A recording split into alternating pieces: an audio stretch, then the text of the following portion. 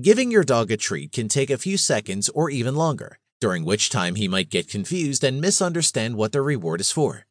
This can hinder the training and make it go on longer, of course, especially if you're dealing with a dog that is slightly hyper and doesn't focus all that well.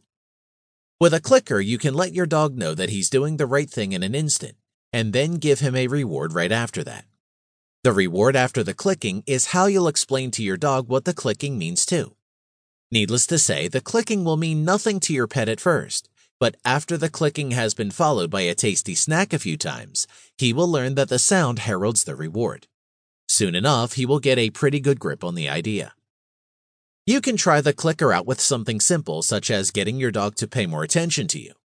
This can also be a valuable thing to reinforce prior to training, since some dogs aren't all that good at paying attention. If you find that your pet often ignores you when you call his name, a clicker can help you out in this regard. Simply call the dog and hit the clicker and give him a snack every time he looks at you after being called. Therefore, you have established a three-way association of name, click, reward. It begins with the name, so your dog will quickly learn that hearing it and answering the call is a rewarding experience. As you can see, dogs think a lot like we do, except that their thinking is on a much simpler level that is easy to predict and used to the advantage of training. Humans themselves will prefer to do the things that they know will yield a positive result and some kind of a reward, and the same happens to be true for dogs.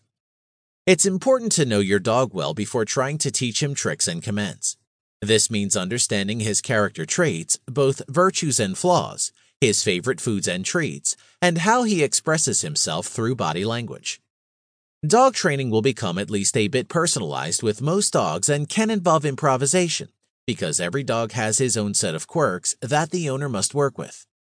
Another important thing to keep in mind is that you shouldn't force anything, especially those things that your dog seems to be scared of.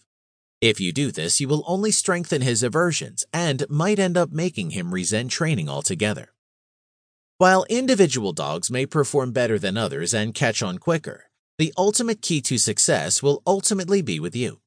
You will need to exercise a lot of patience and composure as opposed to giving into irritation, losing your cool, or giving up. Training is work, but with the right attitude, it will feel more like fun than a chore, and the results will be very rewarding both for you and your pooch.